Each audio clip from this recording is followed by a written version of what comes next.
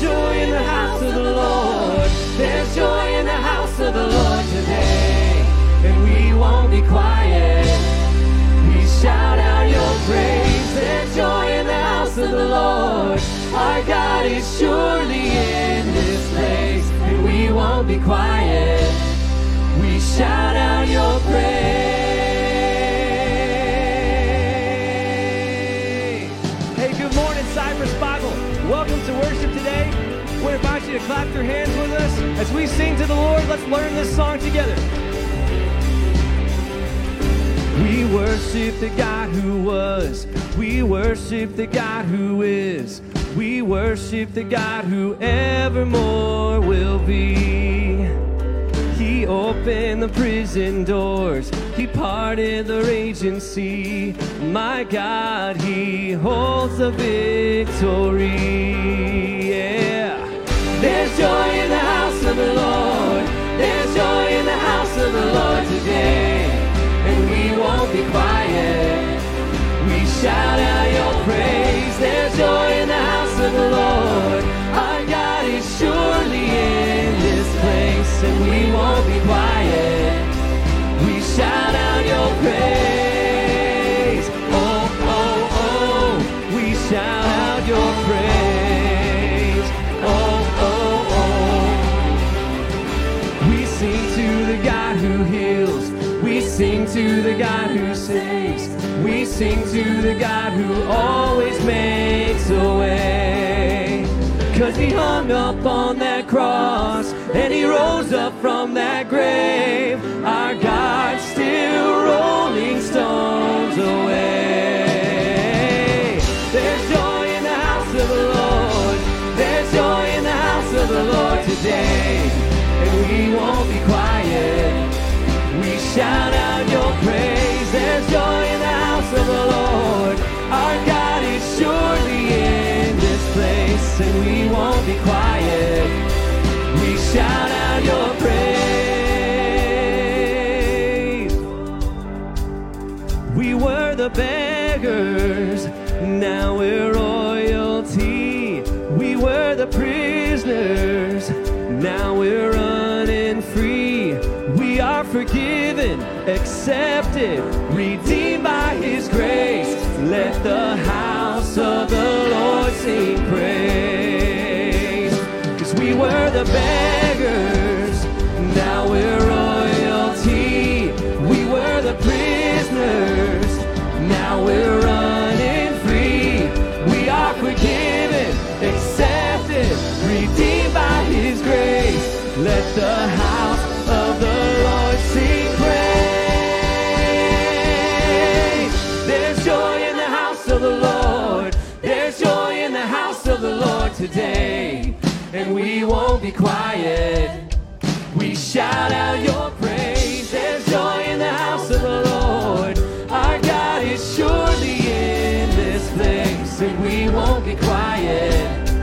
We shout out your praise. There's joy in the house of the Lord. There's joy in the house of the Lord today, and we won't be quiet. We shout out your praise. There's joy in the house of the Lord. Our God is surely in this place, and we won't be quiet. We shout out your praise. Oh, oh, oh. We shout out your praise. Oh, oh, oh. We shout out your praise. Amen. Let's celebrate. So grateful for the Lord.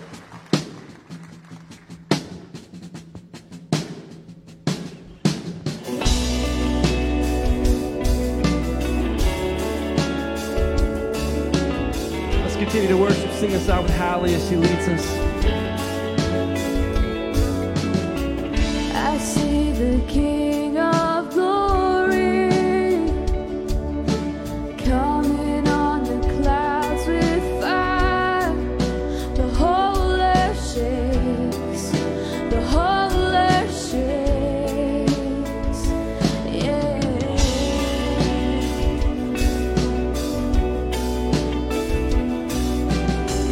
I see His love and mercy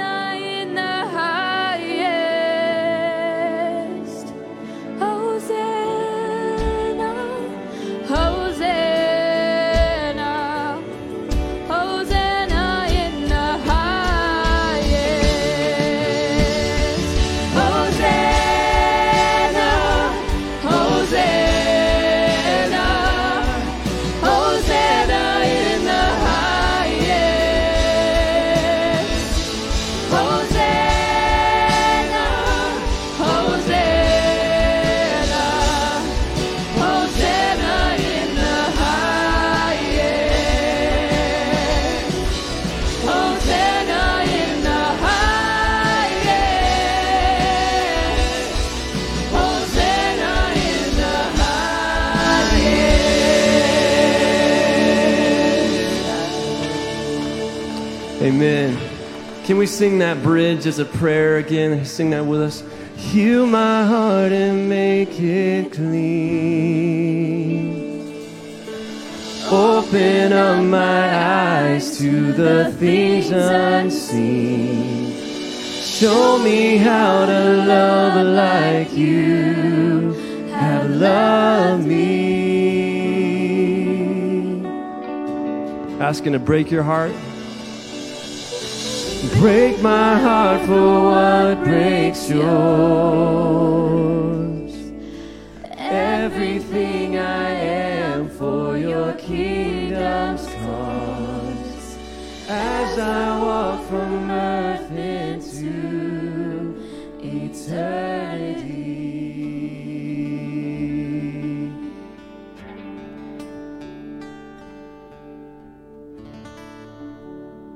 Lord, that's our prayer this morning. We're grateful, Lord, for how you move in our lives and help us to love what you love and to care for what you care about. In Jesus' name I pray. Amen. You can be seated. Well, good morning. Good morning, Cypress Bible Church.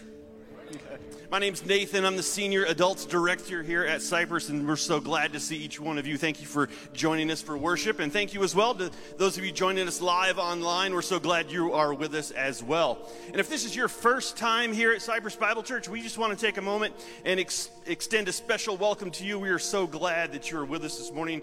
We pray that you are blessed by your time here. And to that end, we want to direct your attention to the little QR code. It looks like this. It's somewhere on the pew back in front of you. It might not be directly in front of you. It might be to your left or right. But we would love to have a record of your visit today, know that you were here. If you take out your phone at some point during the service or after the service, just open up the camera app on your phone, point it towards that QR code. It should pop up with a little link that you can click on, and you can give us your name, contact information. We would love to be in touch with you, answer any questions you have about the church. If there's something we can pray about for you, we would love to do that. And by the way, that QR code's for everybody. If you just want to submit a prayer request, that's an easy and effective way to do it. So take out your phone, submit a prayer request. We would love to get in touch with you and pray about that prayer request. Well, we also want to let you know that we talk about 4 things here at Cypress Bible Church. And just real briefly, these are our 4 areas of emphasis. We mention them every Sunday morning from this stage. We believe in gathering together for worship. That's what we're doing this morning. We think that's pretty important. We also emphasize being a part of a grow group, participating in some sort of grow group where we grow together. That's what we call them, grow groups. We also feel like everyone should be involved in our Go ministry, where we go and share the gospel both locally and around the world. We want you to be involved with that. And finally, serving. Using your God-given gifts to serve in some capacity, to love others, and serve God. We think, quite simply, that someone who's well-connected at Cypress Bible Church, someone who's engaged fully in the life of the church, is participating in all 4 of those things. So if you're ready to take the next step in one of those 4 areas and learn more about what your next step might be, we invite you to visit one of the desks in Commons area. There are 4 of them, one for each of those areas. They're in the corners. There's usually someone standing behind that desk, and we invite you to visit that, find out more what's going on and how you can be involved. Well, I don't need to remind you probably that next Sunday is Easter Sunday, Resurrection Sunday. We are excited about gathering together and celebrating the resurrection of Jesus and all that that means. And so a lot of things going on here at Cypress, 3 in particular that we want you to be aware of. The first, it starts Friday night. We'll have a special Good Friday worship service, 7 o'clock right here in this room. The team will be leading us in worship. Thank you, Josh. Jonathan Chang will be giving us a short devotional. And this is a real family-friendly service, so please be very comfortable about bringing your kids, bring your whole family. And 7 o'clock here on Friday, we would love for you to be part of that. And then also, we invite you to take a journey through the Stations of the Cross. This will be set up in the Student Life Center gym. It'll be open both before and after the Good Friday worship service, and also on Sunday morning. The specific times are on the screen. And this could be a real powerful experience, particularly when you approach it prayerfully and kind of walk through the events of Christ during Passion Week. So we invite you and your whole family to be a part of that. Again, this is also kid-friendly, Specifically, we've designed this for elementary age kids and older. So don't be shy about bringing the whole family to participate in that. Again, that's open Friday evening before and after that service and on Sunday morning. And then finally, Easter Sunday itself, we will have our normal 2 worship services, 9:30 and 11 o'clock, and we encourage you to be here for those services. In terms of additional programming, the only programming next week outside of the worship services will be early childhood programming. Specifically, that's birth through kindergarten. That will be at the 11 o'clock hour only. And then our special needs ministries, that's EYA and Special K, those classes will meet as well during 11 o'clock as usual. But outside of that, we invite you to just gather your whole family together, worship together in either the 9:30 or the 11 o'clock service. And bring a friend as well. Easter Sunday is a great time to invite someone to church, and so we encourage you to do that. Both of those services will also be streaming live online. So we look forward to seeing you Friday night and again Sunday morning. Josh? Thank you so much, Pastor Nathan. Oh man, I have heard it said that Easter is like the Super Bowl of church. But really, Super Bowl is like the Easter, right? I mean, this is very important. This is the moment where we celebrate that Jesus is alive and that he came back to save his people by defeating sin and death. So that's an exciting thing, and it's also such a great opportunity, what Nathan was saying. Not just bringing you and your family, because we know you're coming. We know you're coming with your family. Hope you got some visitors, some kids or grandkids that are coming with you. Invite the FFC, the friends, the family, and the coworkers, right? You've seen that, the FFC? I just made that up this week. Friends, the family, and the coworkers. Invite them all. This is an opportunity where they may say yes to this, that they would not say yes to any other thing, because you're supposed to be in church on Easter. Hey, what if they were supposed to be in church, they got here and God did something in their heart because you invited them? So take an opportunity to do that. As I've been reflecting this week on worship and all that we get to participate in this morning, I've been reminded of one incredible attribute of God, and that is his faithfulness. And I want to share this scripture passage with you. This is Psalm 113, and it says this: Hallelujah, give praise, servants of the Lord. Praise the name of the Lord. Let the name of the Lord be blessed, both now and forever. From the rising of the sun to its setting, let the name of the Lord be praised. Do you remember that old song growing up? From the rising of the sun to the going down of the same, the name of the Lord shall be praised. Remember that one? How many people remember that? 5 people? 6 people? Good. How about the from the rising sun to the setting same, I will praise your name. Great is your faithfulness to me. Anybody know that one? That's a new one. Isn't it amazing? Through the generations, I was singing that song, From the Rising of the Sun, when I was like in elementary school in VBS, doing all the hand motions, which are super helpful to me because I know this is a sun now. You know, I didn't know that before, but I do now. But a new generation has written a new version of the same idea. Where are they getting these ideas? From the Word of God. The scripture said it right there, from the rising of the sun till it sets, let the name of the Lord be praised. So church, as we continue in worship, I want to invite you to have an opportunity to praise the Lord for his faithfulness. So we're going to take just a small moment in prayer, and I want to invite you to have a posture of prayer. Now, if that's just sitting where you are and praying, that's totally fine. If you feel comfortable and led, you could come and kneel down where you're sitting in your pew. You can kind of turn around and kneel. That's a little bit easier in pews to do that. Or you could even come down to the altar. And we're just going to take a moment and pray and praise God and thank him for the faithfulness in your life. What's a situation that he's been faithful? What's a family member that he's been faithful to? What is something that you can praise God for? It is important for us to remember what God has done, to be reminded of his faithfulness, because if he was faithful then, the scripture promises he will be faithful now, and he'll be faithful in the future. And we need to remember that maybe in times when we're strong, because when we're weak, we can easily forget it, right? We can be, oh man, he's not going to come through. He always comes through. He's always faithful. Let's just take a moment and take a posture of prayer. I invite you to take that now, and then let's praise God and thank him for his faithfulness.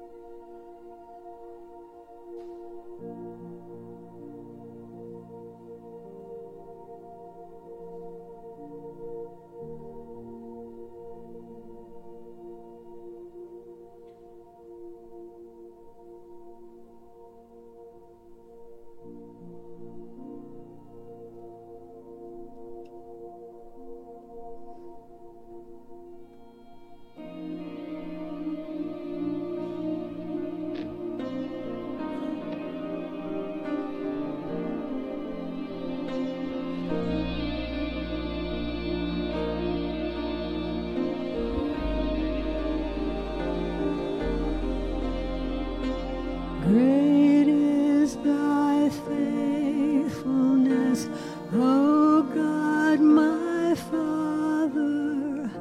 There is no shadow of turning with thee. Thou changest not, thy compassions, they fail not. As thou hast been, thou forever will be. Would you stand and sing with us? Great is thy faithfulness. Great is thy faithfulness. Morning by morning, new mercies I see. All I have needed, thy hand hath provided. Great is thy faithfulness, Lord, unto me.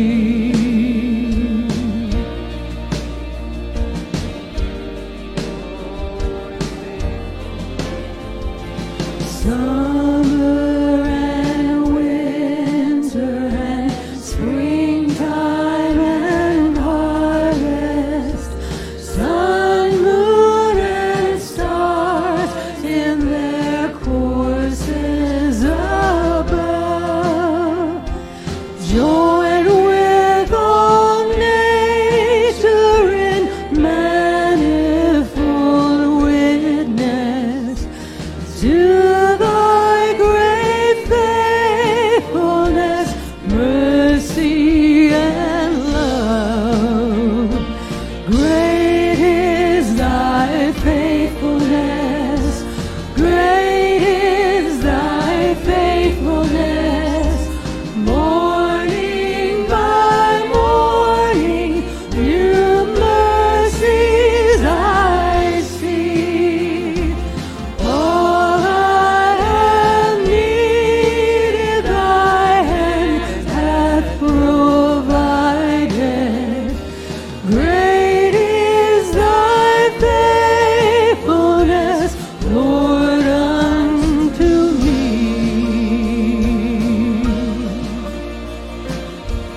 Your faithfulness, your faithfulness.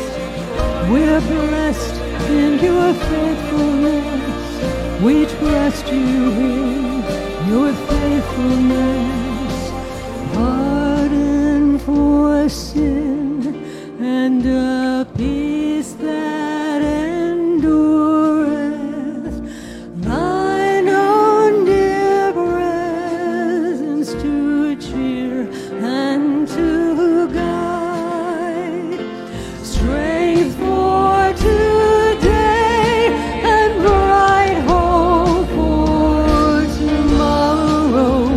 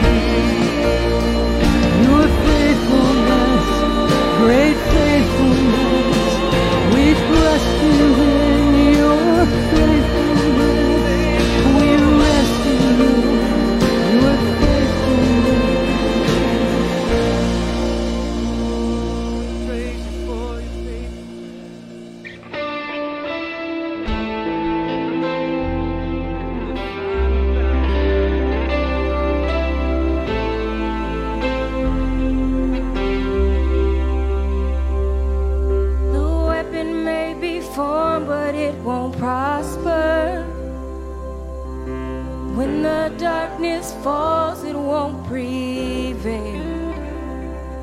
'Cause the God I serve knows only how to triumph. My God will never fail. Oh, my God will never fail. Sing it out, church. I'm gonna see a victory. I'm gonna see a victory. For the battle belongs to you, Lord. I'm gonna see a victory. I'm gonna see a victory. For the battle belongs to you, Lord. Oh, yeah.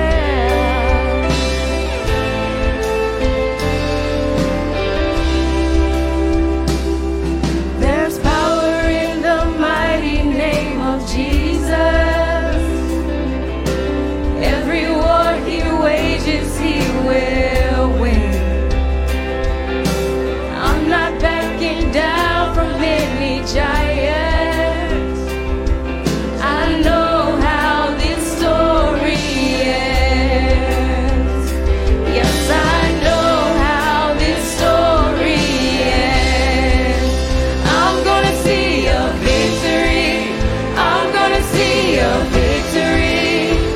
For the battle belongs to you, Lord. I'm gonna see a victory. I'm gonna see a victory. For the battle belongs to you, Lord.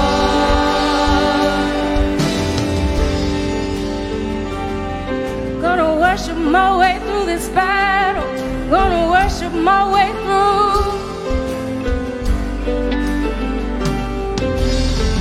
You take what the enemy meant for evil, and you turn it for good. You turn it for good. You take what the enemy meant for evil, and you turn it for good. You turn it for good. Come on. You take what the enemy meant for evil, and you turn it for good. You turn it for good.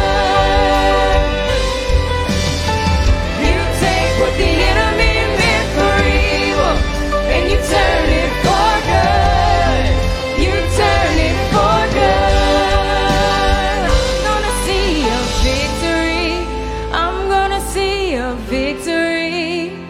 For the battle belongs to you, Lord. I'm gonna see a victory. I'm gonna see a victory. For the battle belongs to you, Lord. I'm gonna see a victory. I'm gonna see a victory. For the battle belongs to you, Lord. I'm gonna see a victory. I'm gonna see a victory. For the battle belongs to you, Lord. You take what the enemy meant for evil, and you turn it for good. You turn it for good. You turn it around. You take what the enemy meant for evil, and you turn it for good. You turn it for good. For good.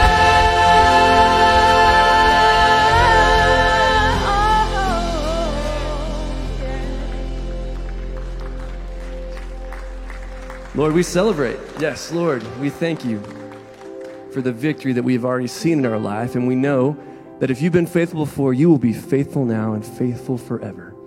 And we worship you because you fight our battles. You love us. You've proved your own love to us through your Son, Jesus Christ. And we celebrate this very important week in the history of our faith, in the history of the church. We remember the gospel and all that it has meant to our life and having this abundant life in you. Jesus, we worship you as the Lamb who was slain, the Lamb who was buried, the Lamb who rose again. And Lord, we're going to celebrate that this week with all of our might and praise you for what you've done. In Jesus' name we pray. Amen. You can be seated. Amen. We continue in this series, the lessons from the Last Supper. Today we're going to be in John 17, often called the high priestly prayer of Jesus. This is the Son praying to the Father. And it's an amazing prayer. When you think about prayer and the answer to prayer, will God answer the prayer of Jesus? This is the question. Today we're going to talk about, as there are many lessons to be learned from this Last Supper and from this evening that they have together. Today we are going to focus on the idea of unity, on the idea of uniting, on the idea of unite. There are many more lessons to be learned in this process. And I wish I had more time to go over the entire chapter. I tell you this, we're going to read the whole chapter, but we're only going to cover 13 through 26. 13 through 26. But before we get into that, I want to ponder this question. Are you sick and tired of the way that the world is headed? Yes, amen. It is a yes or no question. Now, I thought I might stand up here with a pen and poll you all to see, well, what sort of things are you sick and tired of? But I know the answer is yes already. And I know that as the day draws near, and if you understand what I mean by the day, it does appear to be getting worse and worse. And it is something very easy for us to get sick and tired of. But here's another question for you. Are you sick and tired of your brothers and sisters in Christ? No. All right. There's a few no's. The no was loud. There was 2 no's. That means the rest of you were yes. I heard Bill. That was you, Bill, wasn't it? Very loud. All right. So these are questions I want you to ponder as it pertains to this idea of unity and as it pertains to this section of John 17 that we're going to look at. But before we get into that, I thought it would be good to look at where we've been, to remind ourselves that this series, Lessons from the Last Supper, have all of these things that we've covered. The idea that during the Last Supper, which took place in the month of Aviv in the Hebrew calendar, on the 14th day of the month, when sundown hits, it becomes the 14th day of the month. This was Passover. Jesus in the Passover dinner, as I've told you before, he taught them to serve one another because he took off his outer robe and he tied a towel to himself and he went to each of his disciples and washed their feet. He said, in the same way you serve. And this is at that supper. Jesus also taught them, hey, I'm going to give you a new commandment. Love one another in the same way that I have loved you. So we're called to serve one another. We're called to love one another in the way that he has loved us. And we are called to obey Christ. There's another thing he taught them. Obey. And when you obey Christ, you get the benefit of having him reveal himself to you more and more and experience the joy that he has in your obedience and the joy that you have in your life and the joy that you have in abiding in him. Last week we looked at abiding in Christ and the idea that he is the vine and we are the branches. And through all of this, though, Jesus has also been talking about the Trinity. God, you must understand this about God. God is not like us. We were made in his image, but we are not the same being. None of us has the power of being within themselves. And I want to prove something to you. I want you to speak something into existence. I'm not talking about an attitude. I want you to speak a planet into existence. I did this with my kids growing up. I wanted to show them that they are different from God. And I told them, try as hard as you can. I want you to make a planet appear in your hand. I tried it too. We all failed. It's because we're not God. And for us to anthropomorphize God, to make God sound like a man, is a huge mistake. So Jesus is talking about the Trinity, the idea that He and the Father are one, and the Spirit is with them as well, and they are all together. I would have loved to have spent, really to cover 13 through 17, John 13 through 17, you need to spend months.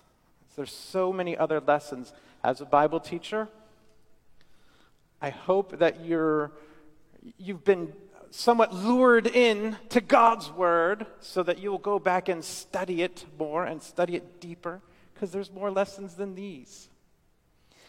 Now, one other thing I want to mention. When Jesus was talking about abiding, they weren't at that supper table anymore. At the end of chapter 14, he says, let's go from this place. So they got up and they walked out. And this place that they were at was an upper room. And they went down the stairs. And they went through the streets of Jerusalem. And it is late. It's around midnight or 1 a.m. It's a late night. Hey, remember, the disciples are going to fall asleep in the Garden of Gethsemane. Ooh, I'd be in danger of that. I would be in big-time danger of that, because I don't like staying up too late. I get sleepy, especially if my wife and I are going to watch something. It gets dark, and you fall asleep. So I want you to understand, this is part of the reason why these disciples are sleepy, because it is late. And by the time where we're at in chapter 17, they have left the city of Jerusalem, most certainly. Maybe they did by the time they were talking about the abide in me section. But they have left Jerusalem. And I want you to understand the geography of Jerusalem. If you see here on the left, we have Mount Moriah. It's the Temple Mount. It's also where the city of the old city of David is. It's where the city is. It's where the temple was. It's where they were eating. And if you go down Mount Moriah, you enter a valley in between Mount Moriah and the Mount of Olives. And that valley is called the Kidron Valley. Right now, when Jesus is making this prayer, he's praying in the Kidron Valley. He hasn't crossed over the stream yet into the Garden of Gethsemane, which is over there, as you see. It's there today. But Jesus, he stops here. And it's nighttime, and he's with his disciples. And he sets up what we're about to see, this high priestly prayer. Let's read the whole chapter. John 17. Hopefully you've turned there by now. John 17, starting in verse 1. Jesus spoke these things, and lifting up his eyes to heaven, he said, and I did the best I could. I took 3 pictures and I merged them together just to kind of give you what the scene looks like. Always picture these things, because this isn't just something you read. It really happened. So picture it. It is beautiful, starry night. And he lifts his eyes up to heaven while his disciples listen. And he says, Father, the hour has come. Glorify your Son, that the Son may glorify you, even as you gave him authority over all flesh, that to all whom you have given him, he may give eternal life. This is eternal life, that they may know you, the only true God, and Jesus Christ, whom you have sent. I glorified you on the earth, having accomplished the work which you have given me to do. Now, Father, glorify me together with yourself, with the glory which I had with you before the world was. I have manifested your name to the men whom you gave me out of the world. They were yours, and you gave them to me, and they have kept your word. Now they have come to know that everything you have given me is from you. For the words which you gave me, I have given to them. And they received them and truly understood that I came forth from you, and they believed that you sent me. I ask on their behalf. I do not ask on behalf of the world. but of those whom you have given me, for they are yours, and all things that are mine are yours, and yours are mine. And I have been glorified in them. I am no longer in the world, and yet they themselves are in the world. And I come to you. Holy Father, keep them in your name, the name which you have given me, and that they may be one, even as we are. While I was with them, I was keeping them in your name, which you have given me. And I guarded them, and not one of them perished, but the son of perdition, so that the scripture would be fulfilled. That's Judas. But now I come to you, and these things I speak in the world, so that they may have my joy made full in themselves. I have given them your word, and the world has hated them, because they are not of the world, even as I am not of the world. I do not ask you to take them out of the world, but to keep them from the evil one. They are not of the world, even as I am not of the world. Sanctify them in the truth. Your word is truth. As you sent me into the world, I also have sent them into the world. For their sakes I sanctify myself, that they themselves also may be sanctified in truth. I do not ask on behalf of these alone, but for those also who believe in me through their word, that they may all be one, even as you, Father, are in me and I in you, that they also may be in us, so that the world may believe that you sent me. The glory which you have given me, I have given to them, that they may be one, just as we are one, I and them and you and me, that they may be perfected in unity, so that the world may know that you sent me and loved them, even as you have loved me. Father, I desire that they also, whom you have given me, be with me where I am, so that they may see my glory, which you have given me. For you loved me before the foundation of the world. O righteous Father, although the world has not known you, yet I have known you, and these have known that you sent me. And I have made your name known to them, and will make it known, so that the love with which you loved me may be in them, and I in them. O Lord, thank you for your word. Thank you for the reading of your word and our ability to hear it and read it. Lord, I ask that you would be with us now as we contemplate these things and dig deeper into this section. So, Lord, that we can not only know these things and in just knowing them and doing nothing, being puffed up, but so that we can know them and do them. Be with us now, Lord, as we all investigate this together. It's in Jesus' name we pray. Amen. Nice setup. So John 17, 1 through 12. Jesus is praying. His disciples are listening to what he's saying. Ooh, and they are a captive audience, and they are blown away by hearing this. And John, when he wrote this, if you remember, if you go back, I told you, the people of Ephesus were begging John, please write a gospel. Tell us more things that the other three gospels don't say. I'm so certain that John was so excited to include all of this in here, because this is not found in the other gospels. So Jesus is praying, and he knows that his time has come. He knows that, and just consider this, now in like an hour and a half or in 2 hours, he's going to be captured, which is going to lead to his crucifixion in the morning. He knows that's coming, and he knows, though, that his disciples are staying, but he is going.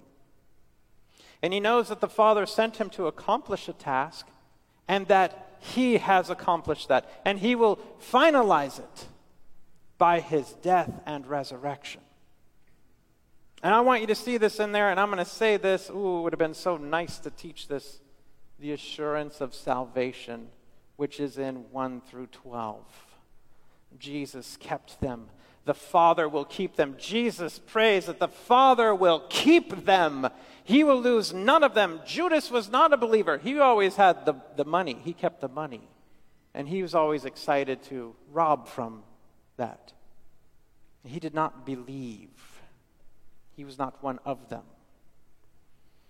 But Jesus kept them in God, the Father. And the Father is now going to keep them so that you, believer, no matter how far you have strayed from the Lord, as I told you last week, there is a consequence for straying too far and not coming back. We saw that. But you, believer, can be assured of your salvation.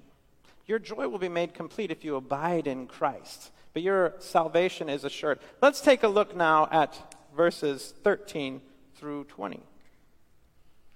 But now I come to you, and these things I speak in the world so that they may have my joy made full in themselves. I have given them your word, and the world has hated them because they are not of the world, even as I am not of the world.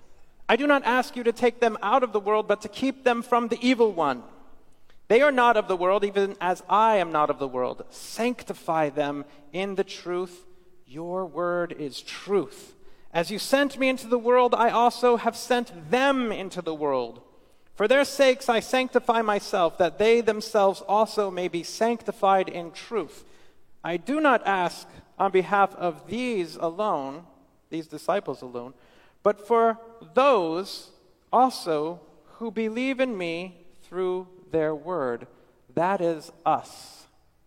Jesus, before he is taken into custody, he prayed about you.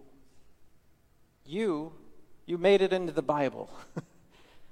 You're not David, I understand, but you made it into the Bible because he is praying for you and me as well.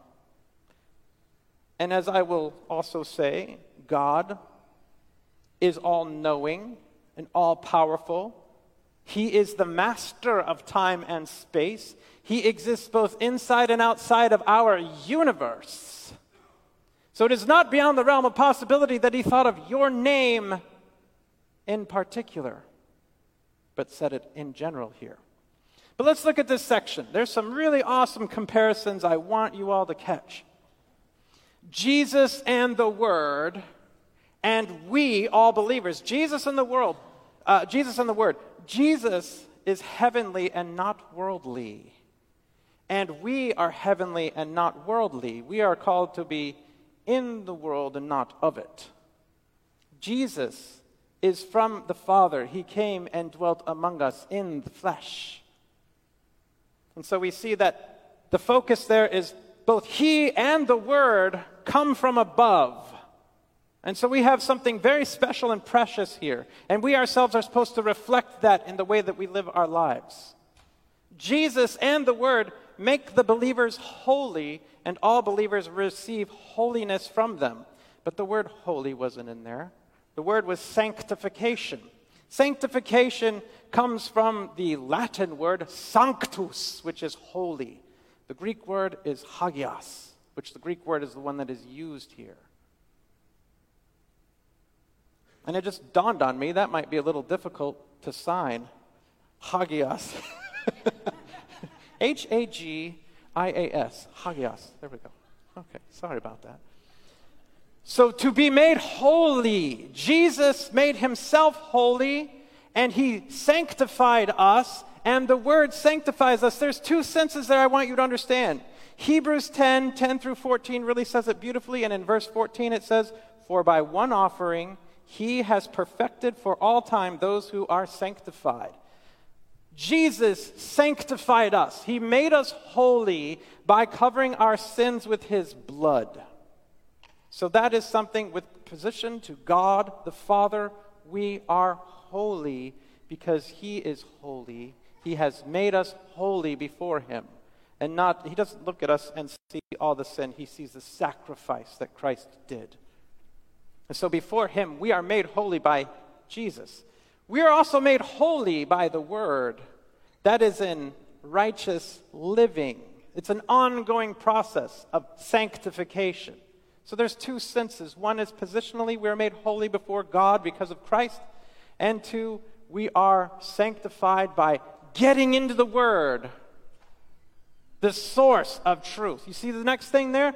Jesus and the Word are truth, and believers have access to the truth. If you want to know what is true, you've got to be abiding in Christ, and you've got to be in His Word. That's how you combat that which is not true. Because look at the next point. Jesus and the Word are hated by the world and the devil and all believers as well. We're hated by the world and the devil because the world and the devil do not have the truth, but we have the truth. We have the truth. And the nice thing is, we're kept forever. Believers are kept forever, and we're kept. We're guarded from the devil. That word kept is where we got that word kept in the Greek. It's that guarded. It's where we got obey. We got to obey in that sense. The word was used so that you keep His word in your heart and you do it. Here we're kept, we're guarded from the devil. And we're sent to the world. Jesus was sent to the world by the Father, and the Word was sent to the world by the Father. We are sent to the world by the Son. And being sent to the world by the Son, we have a similarity here. Jesus accomplished the mission that the Father had for Him. We are to accomplish the mission that Jesus has for us. And so we go into the world that hates us. And as you reflect on that first question, are you sick and tired of the way the world is headed? Well, there's a reason that you're sick and tired of it, because you have the truth. The truth is very obvious. But as Jesus went into the world to shine a light in the darkness, we also are being sent into the world to shine a light in the darkness. So while we are at enmity with this world, we must not be so overcome by it that we say we run away from the world. No, because Jesus sent us into the world. Remember, He said, I do not pray that we take them out of the world. I'm not asking you to take them out of the world. So we don't get to be born and immediately go to be in His presence. No, that is why we are here. And it's good and it's fine and it's right for you to be at enmity with the world and the things of the world. Do not become stained by the things of the world. That's why you've got to stay in the truth. Let's look at the next section. And we'll start in verse 20 through 26, going all the way in. I know that it says through 25. That's my mistake. It's supposed to be all the way to the end. Let's look at this. I do not ask on behalf of these alone, but for those also who believe in me through their word, that they may be one, even as you, Father, are in me, and I in you, that they also may be in us, so that the world may believe that you sent me. The glory which you have given me, I have given to them, that they may be one, just as we are one. I and them, and you and me, that they may be perfected in unity, so that the world may know that you sent me and loved them, even as you have loved me. Father, I desire that they also, whom you have given me, be with me where I am, so that they may see my glory, which you have given me. For you loved me before the foundation of the world. O righteous Father, although the world has not known you, yet I have known you, and these have known that you sent me, and I have made your name known to them, and will make it known, so that the love with which you loved me may be in them, and I in them. He's saying, let them be one. And we're one also with the apostles. We're one. So we have a couple of senses of one. But first, let's understand, what is this word one? What is this word one? It's this Greek word called hais. And it's the number one, but it's also a unity. And there's two senses for this word in this passage here. The one is that we are one with all believers before God. The glory of the oneness of the Father and the Son exists in us, and that we are one with those who went before us. We are united. We are united. In fact, I want to look at a scripture here in a moment, but I want you to ponder the idea of the Trinity in the Trinity's union, and the fact that the church is also united with the Trinity. I and the Father in me, and the church in us. We dwell together as one. So positionally, we're one. And the first sense is that we're one in Christ. As it says in Galatians 3:26-28, for you are all sons of God through faith in Christ Jesus. For all of you who were baptized into Christ have clothed yourselves with Christ.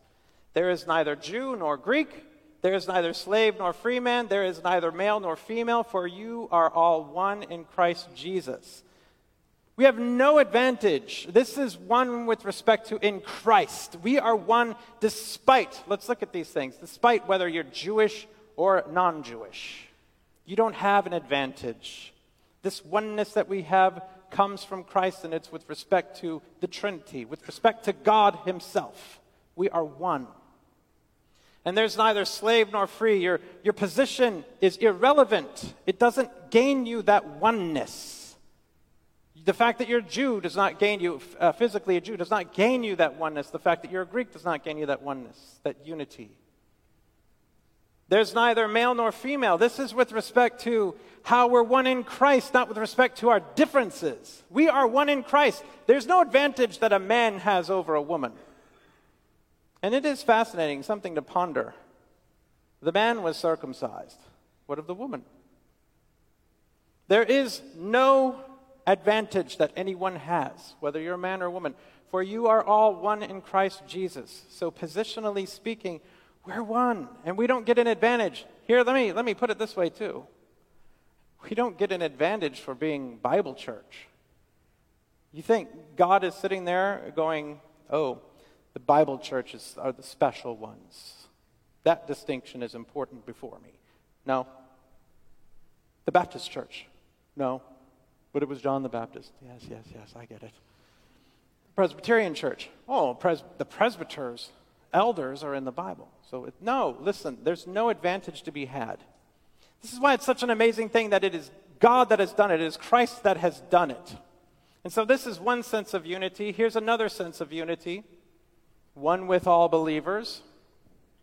Therefore this is Ephesians 4:1-6, Paul writes, therefore I, the prisoner of the Lord, implore you to walk in a manner worthy of the calling with which you have been called, with all humility and gentleness, with patience, showing tolerance for one another in love, being diligent to preserve the unity of the Spirit in the bond of peace. There is one body and one Spirit, just as also you were called in one hope of your calling, one Lord, one faith, one baptism, one God and Father of all, who is over all and through all and in all. This context here is be united together because he knows the struggle that we have in our distinctions. Your race doesn't matter before God. Your denomination doesn't matter before God. But what happens is we start to not have peace with one another because we refuse to unite. Because of sometimes over legitimate claims. Don't mishear me here. Jesus prayed this prayer and we are one before him. That means that if there's a believer that's at a Roman Catholic church, we're one with them. We're one with the believers of the Baptist church. The Lutherans, we're one with all believers. But when we fight, we are called to unite. And there's that beautiful passage in Ecclesiastes 4, where it talks about two are better than one, and a cord of three is not easily broken. This is what we're called to do. We are called to unite together, just as this cord is, just like we see in Ecclesiastes. But the world hates us. Our response should be to unite together, because the world does hate us. And if we're sitting here fighting with each other, we're not giving them the truth. Rather, they're giving us their lies and deception. And we have been sent into the world. We're not taken out of the world. We're sent into the world, and we have access to the truth. We should be giving the truth. But we're divided. We're divided amongst ourselves. We're divided in our families and friends. Now, this isn't a trick. I'm going to tell you right now. I guarantee you, somebody hearing this right now, you're divided in your family. You're divided with your friends. You know how I know it's true? It's true of everybody at one point or another. And when I say family and friends, I mean your fellow believers in Christ that are family and friends. We're divided in CBC. You think we're all united here and that we all see things the same way? We're looking for a senior pastor. We're looking for a worship pastor. I'm certain that we all agree on exactly what we need. So I'll tell you what, I'm going to tell you something. When I worked for one of the worship pastors here, he would receive a lot of hate mail. It's too loud. It's too quiet. There's too many hymns. There's not enough hymns. I hate your guitars. Hate. It's not unity, okay? And I've got a good example of something, even now. Brandon McKee, who I meet with pretty much every Tuesday, my brother in Christ, sharpening one another as iron sharpens iron. Well, we were supposed to have this big prayer meeting yesterday for the 2GAB class. The men were coming together to pray. Yesterday at 6:30 in the morning. Now, Jeremy's off, busy man, doing all these things, trying to be in a debate tournament, trying to prep for the sermon today, and I've been excited about it for months. For months I've been excited about it since he first mentioned it to me. And I'll say this, I'm not a great administrator. He is. He's a really good administrator. So it's been on my mind, but for some reason it was gone. Gone from my mind. He's got an opportunity to be angry at me. And it's an opportunity for disunity because I didn't even show up. I didn't even think about it till this morning when my wife said, Jeremy, guess what? Oh, my goodness. That is an opportunity. Things like that are opportunities for you to be mad at CBC. And not just CBC, but for you to be mad at other local churches because they are doing something that you don't like or we don't even care about them. But we're called to unite. Or you're mad at the major denominations and maybe you've got a gripe, and you do. But as this world hates us, we should be uniting more than being more divisive. And when we unite in the truth, we accomplish that other aspect of the oneness. Jesus already made us one in him. That is fulfilled in Scripture. But this is a proof to the world for Christ when we unite together and show them. Just like love is a proof of that you're a disciple. This unity as well. But what about uniting in you? You were made holy in Christ, so grow in holiness by studying his word. If you're going to teach the truth, you better be in the truth. I would love it if you were all just as crazy about getting into God's word as I am. I'd love it. And stop being divisive with your fellow believers. Unite in the truth of his word. Stop being divisive at CBC. Unite in the truth of his word. Hey, we should all be uniting in the truth of God's word because that's what's most important is God's word. And we should agree on God's word here at CBC and seek ways to bring the local churches together. Oh, I wish that we had a plan to where we could break bread with our fellow brothers in Christ that we're one with in Christ and the other churches. And maybe if we could seek ways to bring the major denominations together. We're not going to compromise on the truth of God. But my goodness, you're kidding yourself if you think there are no believers in the Orthodox Church or in the Roman Catholic Church. Or if you think that only we Protestants are the ones who have it. We should be seeking it. Not to say that we compromise, don't mishear me. We're not compromising the truth. But we should be seeking unity, especially all the more as the world hates us. We need to go into the world and do as Jesus did and bring the light that Jesus brought. And as we come to a close in the major lessons from the Last Supper, let's just circle back on all this and see how does the idea of unite fit with everything else? We unite as we learn the lessons from the Last Supper. We unite as we serve one another. Are you serving?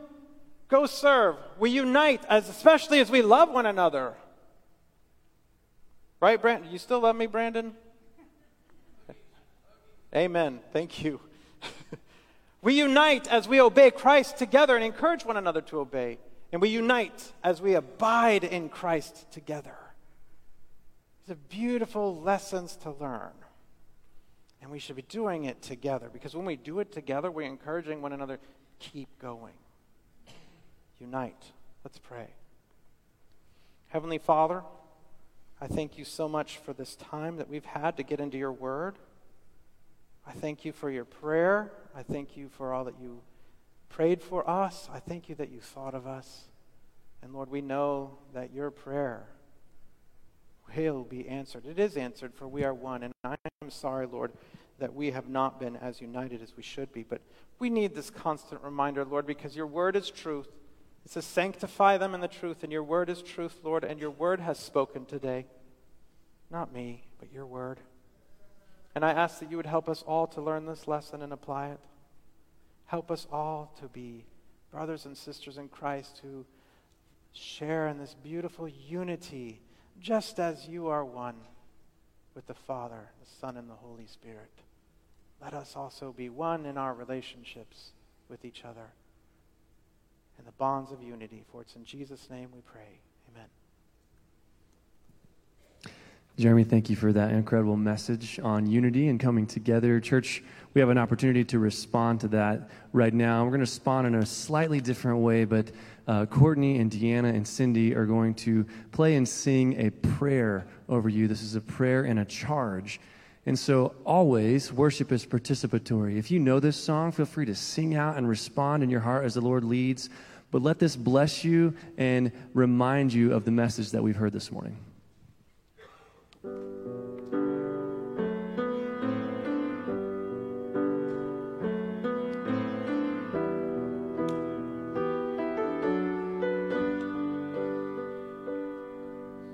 Brothers, let us come together, walking in the Spirit. There's much to be done. We will come reaching out from our comforts, and they will know us by our love. Sisters, we were made for kindness. We can pierce the darkness as He shines through us. We will come reaching with a song of healing, and they will know us by our love. The time is now. Come, church, arise. Love with His hands, see with His eyes. Bind it around you, let it never leave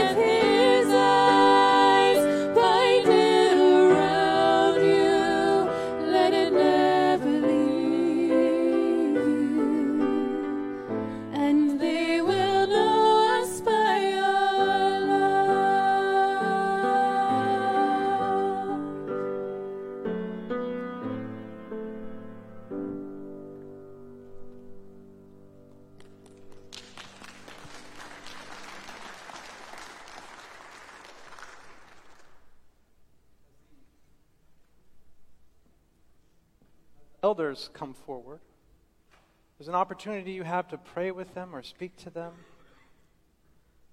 just here in a minute. But let us hear what it says in Ephesians 2, verses 1 and 2, with respect to what we just talked about. Therefore, if there is any encouragement in Christ, if there is any consolation of love, if there is any fellowship of the Spirit, if any affection and compassion, make my joy complete by being of the same mind, maintaining the same love, united in spirit, intent on one purpose. Let us unite, my friends, in the face of a world that hates us, in the face of a church that should come together. Do it on every level. Today's the day. Don't wait.